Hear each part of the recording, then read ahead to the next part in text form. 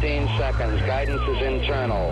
10, 9. Ignition sequence start. Space Nuts. 5, 4, 3, 2. 1, 2, 3, 4, 5, 5, 4, 3, 2, 1. Space Nuts. Astronauts report it feels good. Hello again, and thank you for joining us on the podcast known as Space Nuts, where we talk astronomy and stuff. And my name's Andrew Dunkley, and joining me from the Australian Astronomical Observatory is Fred Watson. Hello, Fred. Hey, good day, Andrew. How are you going? I'm quite well, thank you. And you? I'm very well, thanks. I'm just fiddling with my levels here to make sure that we are, we're talking on the same wavelength, and none of us is bellowing at the other one. So, yes, all good, thank you. Take it away, Andrew. Thank you, sir. Now, today we've got a few things to talk about. An exoplanet with a very strange but interesting atmospheric condition, and an Australian rocket that has been created in a very different way, and it works. Yeah. And we've got a couple of listener questions. One about pregnancy in space, which we alluded to a week or two ago. And the question of flat Earth believers. Why do they believe it, and why are they wrong? We'll have a look at that soon. But first, Fred, this exoplanet that has been discovered with this unusual atmospheric trait. What's this all about? Yeah, so it's a great story. So the headline in the news release, which comes from the European Southern Observatory, is "Inferno World with Titanium Skies." Doesn't that paint a picture? It sounds interesting. Yeah. So what's happened is, and this is really, really clever astronomy, there is an exoplanet. So this is a planet going around another star. It's got the wonderful name of WASP-19b. It was discovered by a project called WASP, which are, they look for exoplanets. They look for the signature of a planet passing in front of its parent star. What happens is the parent star's light dims as the planet goes in front of it. So that was discovered quite some time ago. We know this planet is what's called a hot Jupiter. That means it's of the order of the size of Jupiter, extremely hot because it's so close to its parent star that it orbits in, guess what? Not a year, 19 hours. Wow. So 19 hours is 1 year for this planet. And the estimate is that its atmospheric temperature is about 2,000 degrees Celsius. Now, that clearly is too hot for life as we know it. It's probably too hot for life of any kind. But it is a temperature that's kind of at the lower end of the scale of temperatures for stars. So this is not a star. It's definitely a planet, but has some characteristics of a star. It's a stanet. That's about as far as it gets. Yes, or it could be a stanet. Yeah, I don't know. We need to invent a name for those. Planetar or something like that. Anyway, it's a big planet, not quite a small star. But what that means, I've got a name. A staroid. Oh, I like that. You like that? It sounds like something you'd buy in a chemist shop. Yeah, it does, doesn't it? Can I have a box of steroids, please? No, we won't go there. Anyway, the thing about this planet is that it may be expected that its atmosphere has some similar sort of chemistry to certain stars. And what has now happened is that the scientists at the European Southern Observatory, which you'll remember operates the 4 giant dishes of the Very Large Telescope down at Paranal in Chile, they have used one of their instruments to very, very cleverly analyze what chemicals are present in the atmosphere of this planet. And the way they do that is that as the planet passes in front of the star, some of the light's blocked out, and that's why the star's light dims. But some of the light actually passes through the atmosphere of the planet. You can imagine this thing, the disk of the planet passes in front of the star. There's a little band around it, a kind of annulus, in which the light can pass through the atmosphere. I'm making all the gestures here, which I know you can see, but I can see. Nobody else. I'm relaying them telepathically. Thank you, telepathically. That's good. And so when you do that, it means that if you apply a spectrograph to the light of the star, which is really all you can see, at the time when the planet passes in front of it, and a spectrograph, of course, breaks the light into its rainbow spectrum of colors and reveals this barcode of information that tells you what's in there. When the planet passes in front of the star, that spectrum is going to change. You will get features in it, in the barcode, which belong to the planet's atmosphere rather than the star itself. Are you with me so far? I am, sort of. Yes. Yes. So the light going through the planet's atmosphere picks up a signature of what's going on in the planet's atmosphere, and we can decode that with the spectrograph. And what they have found is what we call bands. Actually, bands are a particular type of barcode. It's nothing to do with music. It's just lots and lots of different, very fine spectrum lines. That's the technical term. Mm-hmm. And those bands are due to titanium oxide, a compound in the atmosphere of the star. It's cool enough for these molecules to form. If it was much hotter than that, they would dissociate into titanium and oxygen. But titanium oxide is interesting because it's found commonly in the atmospheres of cool stars. In a way, that the highlight of this story is that they've done it at all. It's an extraordinary achievement. But it is the first time we have found titanium oxide in an exoplanet atmosphere. It's a kind of, a step forward. It doesn't mean that if you stood on the surface of the planet, heaven forbid, because at 2,000 degrees Celsius, you wouldn't last long. It doesn't mean that you could look up and see these, steely grey skies of titanium. It just means that we know that this compound, titanium oxide, is present in the atmosphere. On the plus side, though, your McDonald's hamburger and chips would be hot. They'd certainly be hot, and they'd probably be shiny as well with the titanium. Yeah, so a great story and a great achievement from the scientists at ESO. Quite amazing. And what I find fascinating is that the more we discover, the more things seem to be different or beyond what we think is normal. We're starting to find all these unusual traits about exoplanets and other stars and black holes and you name it. The better we get at searching and finding, the more variation we find, I suppose. That's right. The more extraordinary things we discover, that's the bottom line. It is amazing. There is an implication of this titanium oxide. If there's enough of it, apparently it acts as a heat absorber. And so it may, stop heat leaving the atmosphere. And the suggestion is that might give you what we call a thermal inversion, which we see commonly on Earth. The thermal inversion means the temperature is higher the higher you go in the atmosphere rather than the other way around. Normally the temperature, as we all know when we climb on board a jet and see the temperature outside dropping to minus 50 or something, that's because we're a long way from the surface of the Earth. If you're a long way from the surface of this planet, it might be getting even hotter if there is a temperature inversion due to the titanium oxide. Quite incredible. All right. Who knows what else we're going to find out there, Fred, but I'm sure we'll find something soon. And I'm sure that you and I will be talking about it when we do. Indeed. You're listening to Space Nuts. My name's Andrew Dunkley, and I'm with Fred Watson. Okay, we checked all 4 systems, and keying with a go. Space Nuts. Now, Fred, we're going to talk about a rocket. Now, as rockets go, most people are very much aware of them, particularly those of North Korea. But the rockets that people think of stand on platforms. They're stories and stories high, and they blast people and equipment into space for all sorts of reasons, or they take satellites up or whatever. This is not one of those. This is a different rocket, and it was an Australian creation. Now, historically, we haven't had much of a rocket history except for way out west in a place called Woomera, actually way down south. But as far as getting into the rocket industry is concerned, it's not been front of mind until now. Till now, indeed. That's right, Andrew. There is actually some quite extraordinary technology being developed in Australia. Just to give you a bit of background there, the research group at the University of Queensland that works on hypersonics, these are essentially rocket engines, but they're air breathing and they work at very high speeds and very high altitudes. They're apparently doing world-leading work.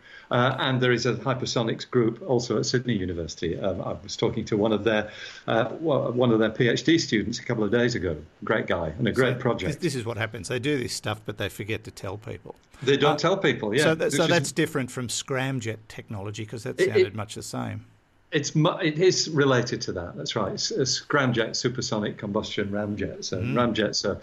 Actually, I tried to build a ramjet when I was about 12, but I didn't realise you had to get it to the speed of sound before it would work. So I actually built a jet engine with a mate of mine in a garage once. We used aluminium cans and cut the fins and put them in a tube, and we made one very catastrophic error. We gravity fed fuel into it. Yeah. I'm sure you know what happened. Yeah, that's right. So it did what mine did too, just burst into flames. Exactly. Basically. It did move, though, very quickly. That's pretty impressive. Mine didn't.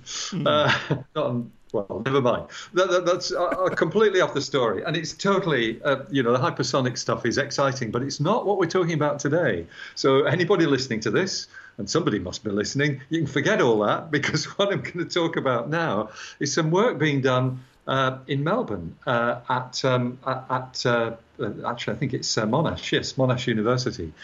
And it's basically in response to an arrangement with a private company, a university-affiliated company.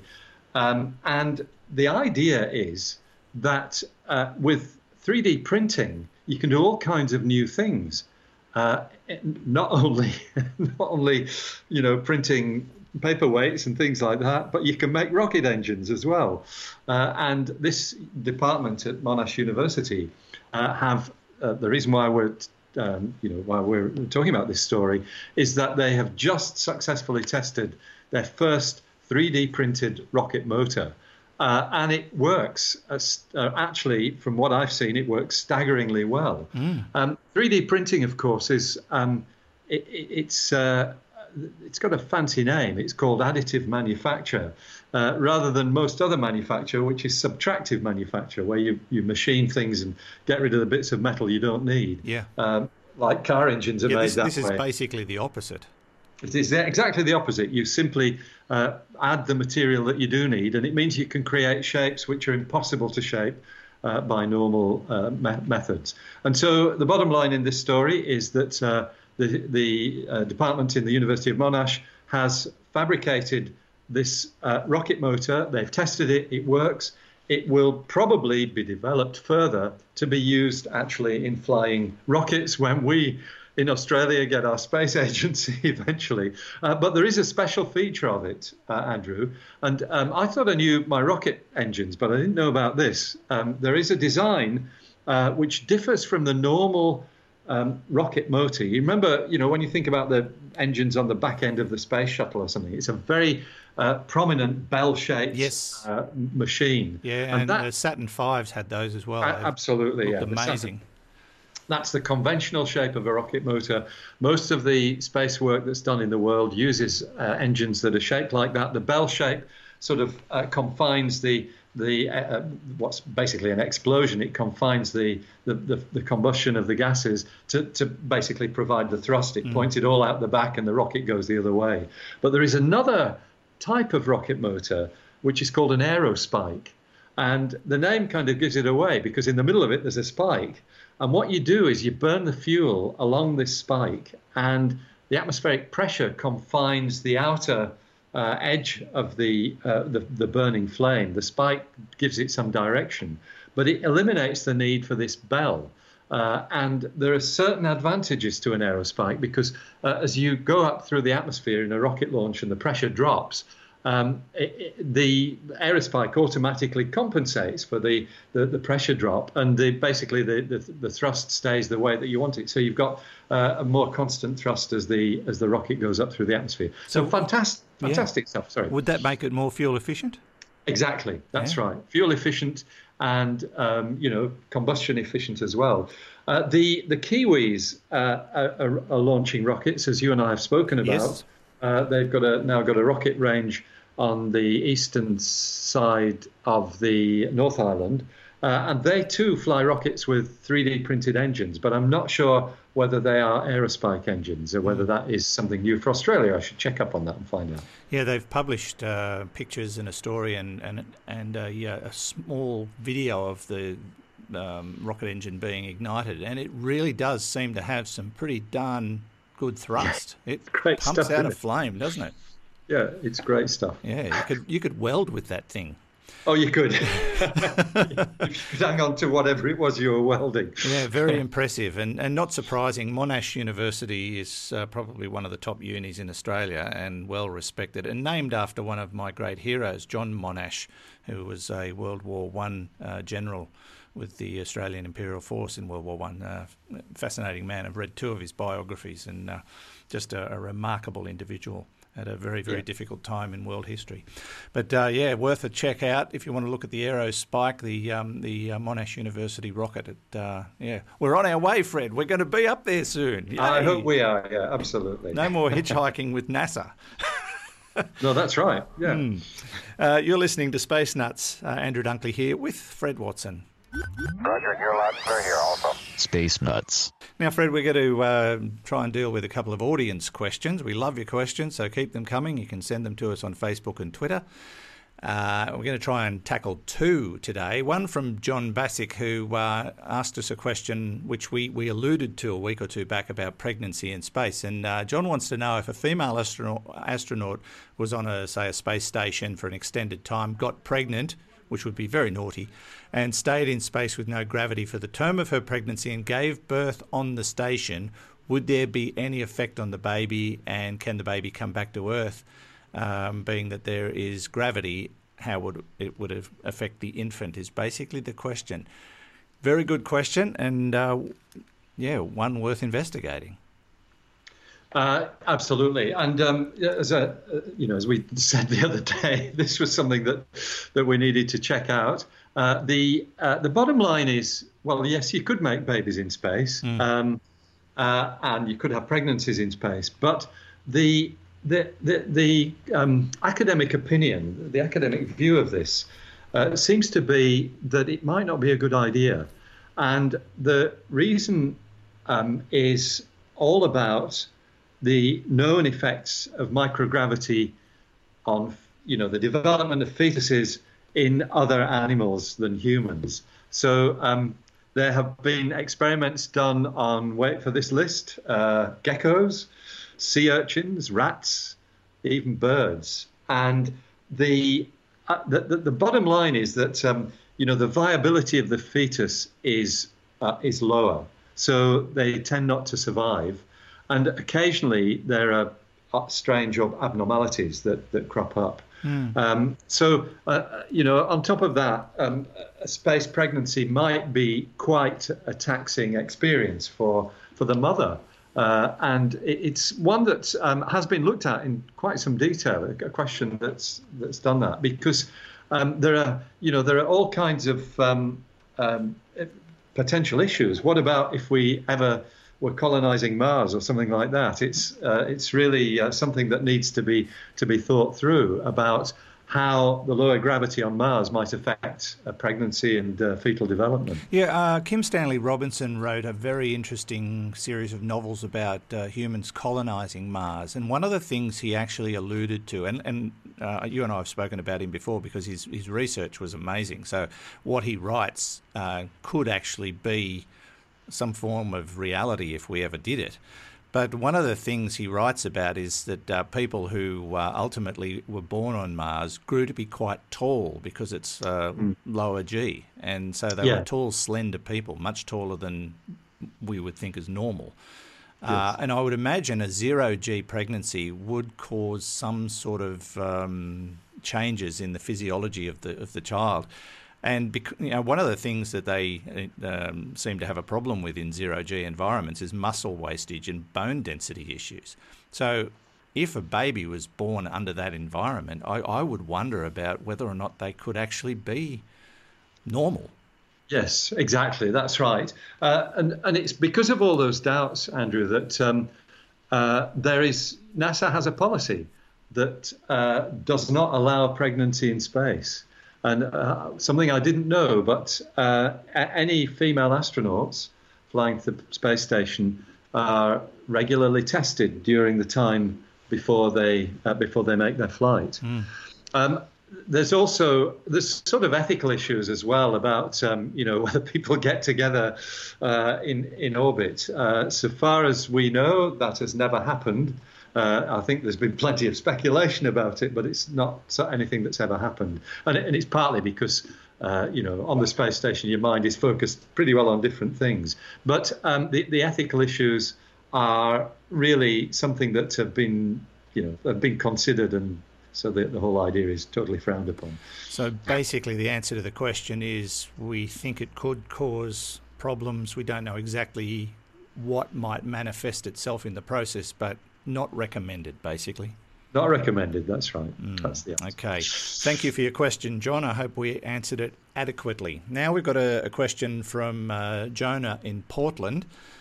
He says, "Hi guys, love the show. I have a serious question for Dr. Watson." Anyway, my brother is a flat Earth believer, unfortunately. Flat Earth believer. We recently got into an argument over it. What can I tell him that can undeniably prove that we actually live on a round planet? Actually, Jonah, I'll preempt Fred here and tell you it's a sphere. I know this is ridiculous, but these are the times we are living in. Again, I love the show and hope you can help me out. We'll do our best, Jonah. So actually... he wasn't born in space, he was born in a whale. But let's carry on. Oh, come on. Jonah, forgive my colleague for not only insulting you with the whale joke, but insulting me by doubting my PhD. And just to prove that I've got a PhD, actually the Earth is not a sphere; it is an oblate spheroid. Oh, I know. I was just sort of making it simple for Never mind. That's all right. So it's spherical. So, but it's a great question. It really forces you to think about these things. So when you go back to really ancient times, before the Greeks and the Romans, people knew that the Earth was definitely curved in some way, because if you imagine yourself in the Middle East or somewhere, you trek southwards or northwards or whatever, and what you see is that you see different constellations in the sky. You start to see, as you move further south, you would eventually, if you got far enough south, you'd see the Southern Cross and things of that sort, which are not visible from further north. That doesn't tell you that the Earth is a sphere, but it does tell you it's not flat. In fact, the Earth could be cylindrical if it was like that, because you're going over the curvature.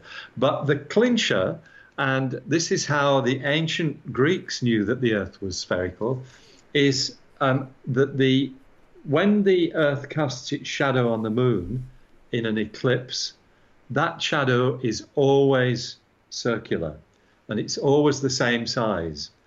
And so if you think about it, if we were on a flat Earth, which had a boundary somewhere, an eclipse can take place with the moon anywhere in the sky. So if the eclipse was while the Earth was while the moon was low in the sky, you'd see a kind of flat shape. Yeah, good point. Rather than seeing the curve that we see. Yeah. So it's the curve of the shadow of the Earth that told ancient people that the Earth is spherical. So they knew that from way beyond the birth of Christ. How clever. Of course, we know it because most of us have got in jets and basically flown around the Earth to a place where... The other thing that would prove it is orbit, because orbiting the Earth is basically a falling motion. You're just constantly falling, and you can only do that if you're going around something. Yes, exactly. So you couldn't go into orbit. That's quite right. So it's fairly well sewn up. I actually had an email from a flat Earth person. It was probably a year or so ago, maybe 2 years ago, which I answered with the same sort of patience as we've just answered that. Time to go, Andrew. We've got to get off this flat Earth. And well, the other thing that proves it is the water's still here. I mean, if it was all running off, we wouldn't have any left. There's probably a dam somewhere. That's what it is. There's just a big wall around it. There you go, Jonah. Tell that to your brother, and I bet he won't believe you. But anyway, we tried. We tried, Fred. Yeah, we did. That's right. All right. Keep your questions coming. We love to answer them because it saves us research. Although that one didn't. No, the one before didn't. Anyway, thank you, Fred. As always, great to talk to you. You too, Andrew. Good to have a chat again, and I look forward to the next one. Fred Watson from the Australian Astronomical Observatory, and from me, Andrew Dunkley. Thanks for listening. You can catch us on your favourite podcast platform. Don't forget to listen to Stuart Gary as well with Space Time. He does his report in a more news-style format, but still very much worth listening to. And we will catch you next time on the podcast known as Space Nuts. Space Nuts. You've been listening to the Space Nuts podcast. Mission complete, Houston. Subscribe to the full podcast on iTunes, Audio Boom, and Stitcher, or your favourite podcast distributor. This has been another quality podcast production from Bytes.com.